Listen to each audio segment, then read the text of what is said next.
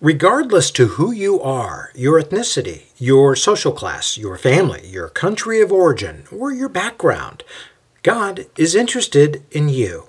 What better way to demonstrate such interest than to give away your most prized possession to restore the relationship?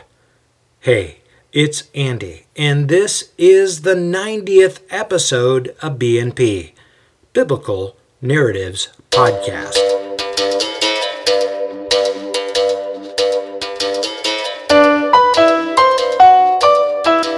Biblical detail, historical context that puts you in the action. For some, the idea of God going to painful lengths to reconcile humanity with himself is the most inspiring and important message they will ever hear. For others, this message is wrought with issues. And as we get into today's episode, we'll see how things are heating up here in Corinth as Paul becomes public enemy number one in the local synagogue. With Timothy and Silas's arrival, Paul is able to double down his efforts by going back into full-time ministry. What happens next? Stick around to find out. And with that, let's get started. The men pushed their way into the small chamber next to the synagogue, tersely greeting one another, nodding and sharing this common moment of purpose. Tension mounts as the men silently await their leader. The room warms from the many bodies huddled in its space. "Men of God," Sosthenes announces as he makes his way into the sweltering room and stands on a chair to survey it. He gauges his audience and confidently continues, "We have been poisoned." The men hiss and harden their gaze back at him. "A yeast has risen within our midst and continues to rot whatever it touches." Sosthenes points at several men as he continues, "Mind you, nobody is immune here. Even the smallest amount of yeast can completely change the composition of the dough, and the only thing that we can do right now is purge out the yeast, no matter who has been impacted by it. Do you understand me? If we are going to weather out this storm, we must fight to purge out the yeast." Composing himself, Sosthenes then softens his voice. "Men, you know of whom I speak. When that Syrian Jew came into town several weeks back, our peace-loving Jewish family has since been torn apart. We have been divided, the weak-minded who buy into this Messiah rubbish, from those of us who are sound in our approach. We need to stand our ground and purge out the yeast." As if in unison, the men stamp their feet and yell out, "Purge out the yeast!" The landscape thaws as the sun perches overhead. The townspeople have made their way out to see the merchants and the food vendors. Paul awaits his food order and seats himself at an array of outside tables. Unable to tune out 3 different conversations, Paul cannot help but to eavesdrop. "Can you believe that?" a man seated at an adjacent table asks the other seated with him. The two stare out into the pedestrian-filled street to identify an obvious group of characters. "Who wears that?" he asks while shaking his head. The other chimes in, "And goes out in public wearing it. I wouldn't even let my wife see me in that." The first man laughs and continues, "I don't know. I could see it on you." "Right as your funeral procession goes down the street in front of the whole town," he blurts out while slapping the other guy on the back. The second man nearly spits out his wine from laughter and says, "Yeah, just before they light me on fire." Paul stares at the men, and while looking back to see if his food is ready, he sees another group of men glaring at the 2 men laughing it up. Startled by this outburst of laughter, the men contemptuously shake their heads for a moment and resume their conversations. Changing the subject, one of the men gushes, "You aren't going to believe this, guys, but we sat right next to the Emperor's box." "Get out!" one of his table mates exclaims. "Which event were you watching?" "Well, we were at the—" he begins before being interrupted. "That's nothing," another blabs out. "When Daphne and I went to the Olympic Games 2 years ago." "What?" another guy asks in surprise. "You went to the Olympics?" another chimes in. "With Daphne? What, was she like the only woman there?" "Oh yeah," the man says. "We go very faithfully. And as for Daphne, She would win a few events if she could compete. The other guys look around at each other, wince, and nod understandingly. Yeah, I bet she would, one of them says. You don't mess with Daphne, another responds. Yet another one of the men speaks up. Yeah? Well, listen, that's nothing. We used to spar around with some of the athletes from time to time. Want to know who I got to wrestle with? Food's up, the vendor yells over at Paul. With a sigh, Paul quickly stands to grab the order and makes his exit. With the arrival of Sabbath, the five make their way through some of the rougher parts of Corinth. Turning a corner onto the small side street cradled by apartments, Paul sees a familiar face some 100 yards away. He smiles at the man, who smiles in kind and purposefully beelines towards Paul and his small group. "Titius Justus!" Paul exclaims with his arms wide open. With a somber look, Titius quickly assesses his surroundings and quietly corrals the small group towards his home on the other side of the street. Sitting them down on a bench inside his courtyard, Titius takes several steps back to see if the street is clear. Priscilla nudges her husband, who looks just as baffled as she is. Timothy and Silas exchange a more knowing glance at one another. "Here we go again," Timothy mutters as he looks down at Silas's feet. "Got your running sandals on?" Paul looks up at Titius and asks, "What's wrong, my friend?" Titius's rugged face softens a bit as he quickly chooses his words. "You remember when the last time I had to rush you inside the home here?" Paul nods. "Well, let's just say you have a few more enemies now," Titius says. "What are we talking about?" Paul asks. "How many?" Titius breathes out and says, "A lot. And they're out for blood this time." "And Crispus?" Paul asks. "What's happening with him?" "Well, that's the thing," Titius muses. "Crispus is out. Took too much of a liking towards you. Sosthenes had some sort of falling out. I guess it was on account that Crispus showed too much of an interest." "Okay," Paul replies. "But what does this all mean?" "It means," Titius warns, "you no longer have an advocate in the Jewish community here. It means that you have a rapidly growing group of men who wish to hurt you." Wringing his hands and thinking for a moment, Titius finally speaks up again. "I don't know if I'm going to regret doing this, but, well, you've been inside my house, right? You know there's a fair amount of room in there, sizable enough to meet here instead of the synagogue." Paul begins to smile at this as he shakes his head in disbelief. "You want to bring this upon yourself?" he asks. "I'm just stupid that way," Titius confesses. Paul pauses and says, "Well, all right then. We'll start meeting here." Titius sighs with relief. His expression quickly changes as he watches Paul to begin to stand and make his way to the street. "Wait," he exclaims as the others exit with Paul. Where are you going?" Paul smiles and responds, "To synagogue. It's the Sabbath, you know."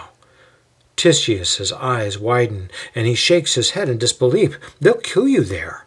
Timothy quips quietly over to Silas, "You never quite get used to this, do you?" Paul turns back to Titius and remarks, "We've got one more thing to do. Lord willing, we'll be back." The room tenses as its occupants watch Paul come in from the outside. Buried in quiet conversation, Sosthenes gets distracted by the door's opening and sees who walks in. He tries to hide the scowl that has come across his face, and he immediately excuses himself from the others. His mind races as he tries to figure out how this scene is going to go down. The room grows even more quiet than it was as the synagogue members watch a number of the men follow Sosthenes to the entry doors. Priscilla looks worriedly over at Aquila, Silas, and Timothy. "What's going on here?" she asks. Aquila steps between her and the men encroaching upon them. The room's temperature drops. Crispus quiets his family as he stands to see to the matter. He looks around at the men in the room and hears an unmistakable hissing noise permeating throughout the room. Silas glances over at Timothy and shows him his sandals. "Yes, I do," he remarks. Standing feet away from the small group, Sosthenes points at Paul and cries out, You seek to destroy our way of life, and you have the audacity to show yourself here again. You have divided our people and seek to dismantle our faith. You, sir, are not welcome here. More hissing and chanting. Timothy leans over to whisper and asks, "Silas, what are they chanting?" Not taking his eyes off of the men in front of them, Silas shrugs. "Purge. Purge something," he finally offers. Working his way between the standoff, Crispus faces Sosthenes and the men surrounding them, and he raises his hands. "Gentlemen," he says, "let's simmer down. This is no place to become hostile towards one another. You have—" Sosthenes raises his voice at Crispus. "I warned you to not get involved here. Your soft handling of this heretic has rendered you as a Jesus sympathizer and unfit for leadership here." The other men yell out in agreement. His eyes fixed on Crispus, Sosthenes yells out, "You have been removed from this synagogue." Not knowing how to respond, Crispus replies, "You must be reasonable here." "This is about me," Paul interrupts as he walks between Crispus and his accusers. "He isn't the one to take issue with. It's me." He raises his voice for all to hear. "In truth, however, it is not me, nor was it the prophets before unbelieving Israel. They were mistreated, beaten, and even killed for their message. 'Get right with God,' they exclaimed, and our ancestors killed them for it. I bring the same message, and you wish to do me harm as well." Sosthenes tries to interrupt. Paul yells on top of him, "No, you have ignored God's message of reconciliation long enough. I have proclaimed to you how God sent Messiah here to redeem you from your wayward lives. You bear the name Jew and boast in the God of the law. You know his will and agree with the teachings found in the law. The law instructs you, and you act as if you're a guide to others who are not as enlightened as you are. You correct the foolish and you teach the immature. You are the embodiment of all that is true and holy," Paul says with a smirk. "You've got it all figured out. You say, 'Don't steal,' yet I ask, 'Do you steal?' You say, 'Don't commit adultery,' yet I ask, 'Have you had affairs?' You say, 'Don't give in to idol worship,' yet do you serve anyone or anything besides the Lord? You boast in the law, yet do you break it? In breaking the law, in seeking out the workarounds, aren't you dishonoring God?" Paul gestures over at the Greek converts seated on the far side of the room. "When you dishonor God, aren't you Jews painting God in a bad light amongst these Gentile converts? For it is written, 'The name of God is blasphemed among the Gentiles because of you.'" "Get out!" Sosthenes yells out. "All of you who follow this traitor and his band of mindless minions. None of you are welcome in this house of God." The men surrounding Sosthenes hiss even louder as they creep closer to Paul and his little group. Seeing the imminent threat, Paul raises his hands and says, "Fine, we will go and not return." He sweeps his hands over his garment as if to brush off any dust. "This is on you. Your blood is on your own heads." He then raises his hands above his head. "These hands are clean before the Lord. I've been sent to you, but I'm done. From now on, I'm only talking with the Gentiles." "Get out!" Sosthenes roars, while his men close in. "We're going to stop here for today. Ooh boy, things have tensed up again. Much like the other synagogues around Turkey and Macedonia, Greece, and now here in Achaia, Paul is stirring things up here in Corinth as well. However, Corinth is a very different type of city than the others we've seen so far. Lots of celebrity worship, entertainment, and Vegas-like living. You know, what happens in Corinth stays in Corinth sort of living. Even for the Jewish community, things are a little looser here than it is in the other cities. Curiously, many of those who attend synagogue here in Corinth are non-Jews. They're Gentiles who have converted over to Judaism. Many of these folks have not grown up with the law and are freshly learning about it. But here's the challenge. Paul is seen as a divider, but he's also been given the task of reconciling the world with Jesus. For the Jews unwilling to recognize Jesus as Messiah, God's chosen instrument for bringing the world back into a harmonious relationship with him, well, let's just say they're not buying it. For Paul, he took this responsibility on when Jesus first got his attention and helped him reorganize his priorities. That is, Jesus temporarily blinded Paul, smacked him around for a bit, and gave him the task of reaching out to Jews and Gentiles alike. What is Paul to do? For him, it's either tick off the sensibilities of fellow Jews or disappoint God. What to do, right? Not wanting to water down or stray from his calling, Paul lifts up holy hands in front of the Corinthian Jews to indicate that his heart is pure before the Lord and that they are clearly in the wrong for refusing to hear his message. Now, lifting up holy hands was an outward gesture that communicated to those watching, hey, as God is my witness, I'm living right before him, and he's happy with me. As for you, God will deal with you accordingly. And such an encouragement is found in 1 Timothy chapter 2, verses 3 through 8, where Paul advises the younger Timothy to teach fellow believers this same mindset. Here's what he says. This is good and pleases God our Savior, who wants everyone to be saved and understand the truth. For there is only one God and one mediator who can reconcile God and humanity, the man Christ Jesus. He gave his life to purchase freedom for everyone.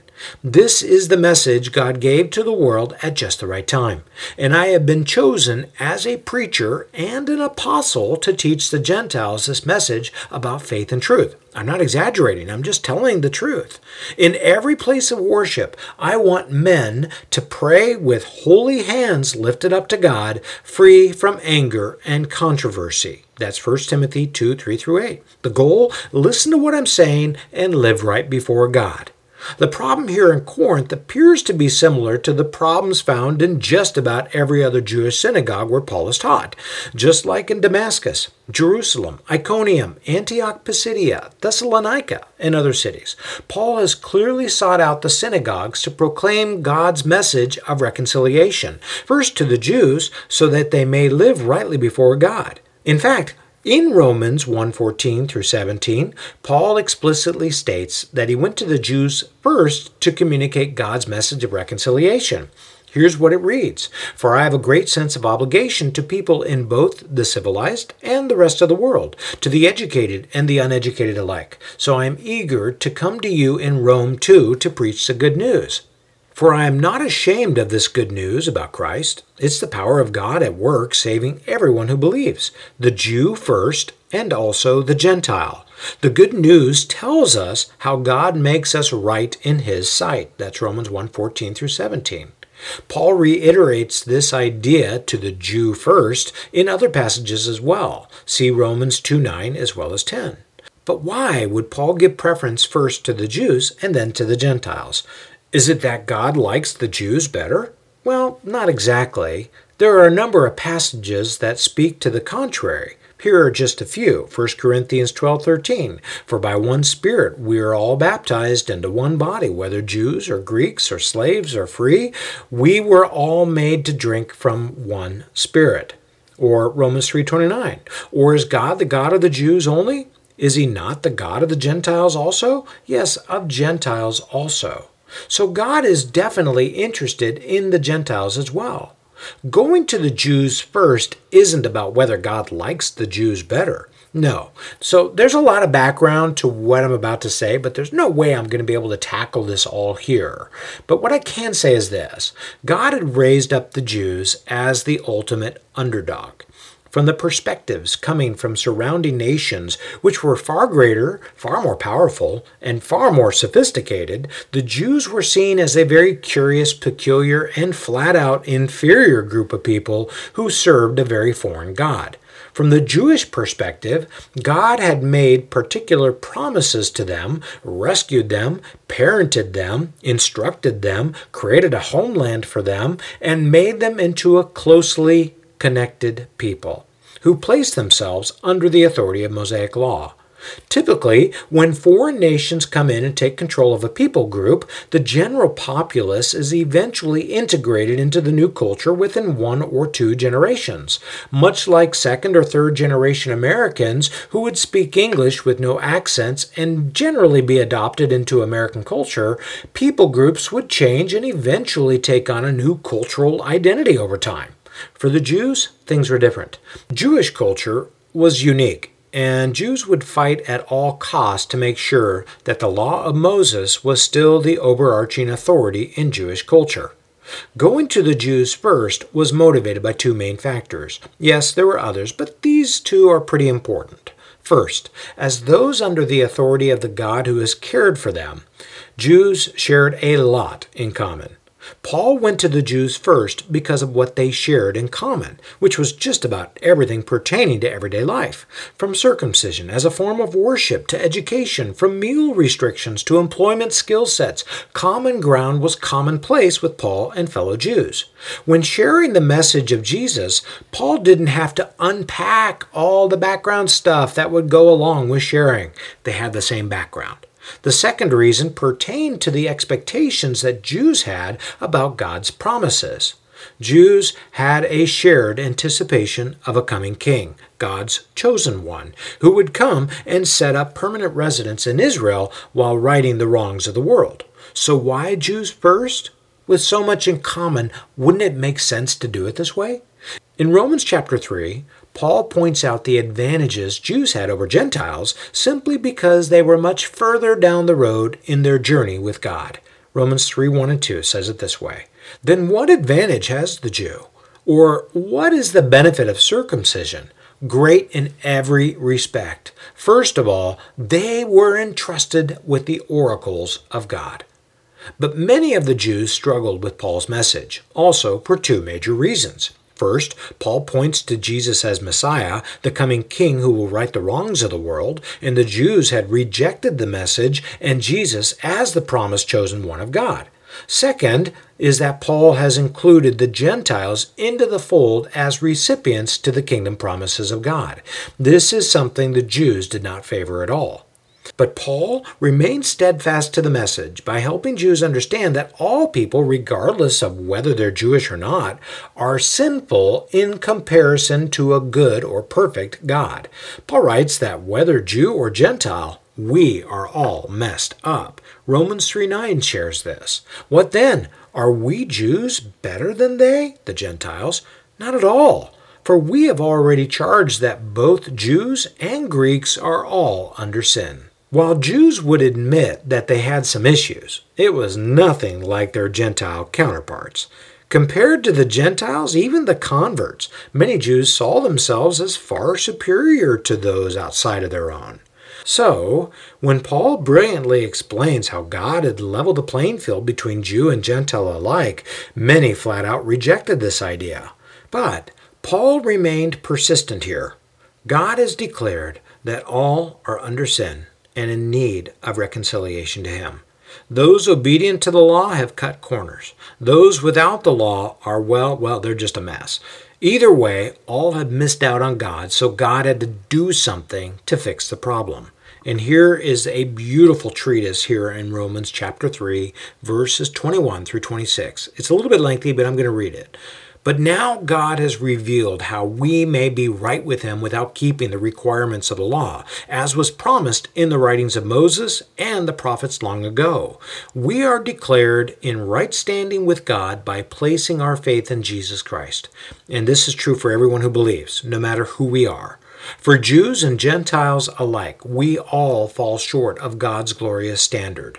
Yet God, with undeserved kindness, declares that we are righteous. He justly did this through Christ Jesus when he redeemed us from the penalty brought upon us by our sin problem. For God publicly displayed Jesus as the sacrificial lamb for sin.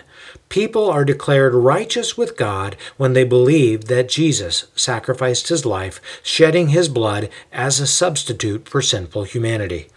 This sacrifice of Jesus shows that God was being fair when he held back and did not punish those who have sinned, for he was looking ahead and including them in what he would do in this present time.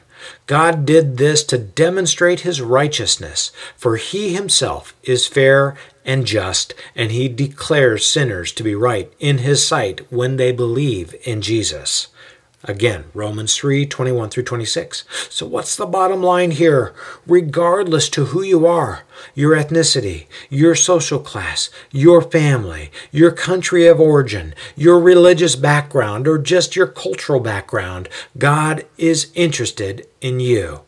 What better way to demonstrate such interest than to give away your most prized possession to restore the relationship? That is exactly what God has done for you, whether you are Jewish or not. Well, that's it for this week. May you know how God has gone to great lengths to demonstrate his love for you.